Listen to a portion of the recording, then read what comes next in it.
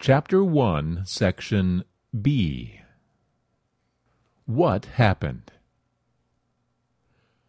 When God created the earth, everything was perfect. People were honest, unselfish, pure, kind, and the result was happiness and joy.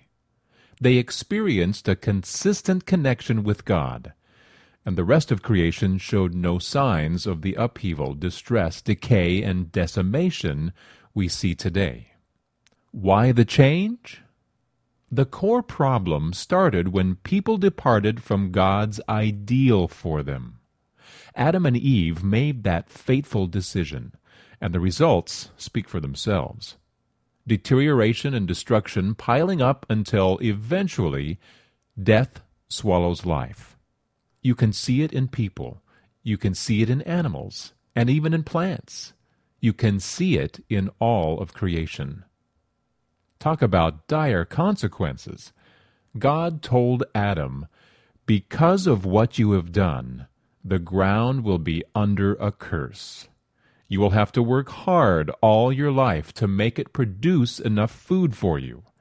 It will produce weeds and thorns, and you will have to eat wild plants."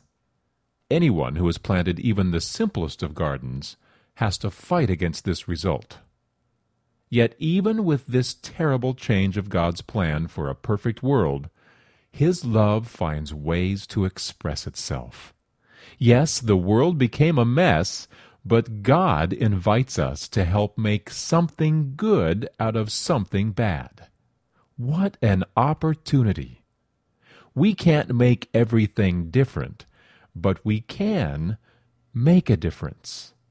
God's love invites us to get involved. In this way, we begin to see that we aren't God, but we can connect with God by joining what He is doing. The natural world illustrates how bad things are. Hurricanes, fires, droughts, and floods devastate the land. We often seem powerless against destructive natural forces. We brace for them and plan what we'll do if they should strike us. But we still seem to be at the mercy of the natural world.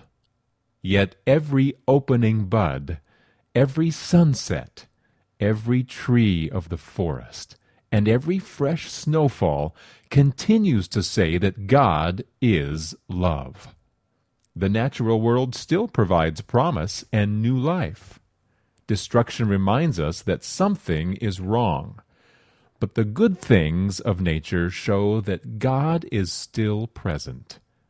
His love for us continues as surely as the rivers continue to empty into the sea. Think about it. What examples can you think of that demonstrate that things are messed up in this world? Pray about it. If the good things in nature show me your goodness, what do I do with the bad things? God, are you both good and bad? Or is there another player in this game?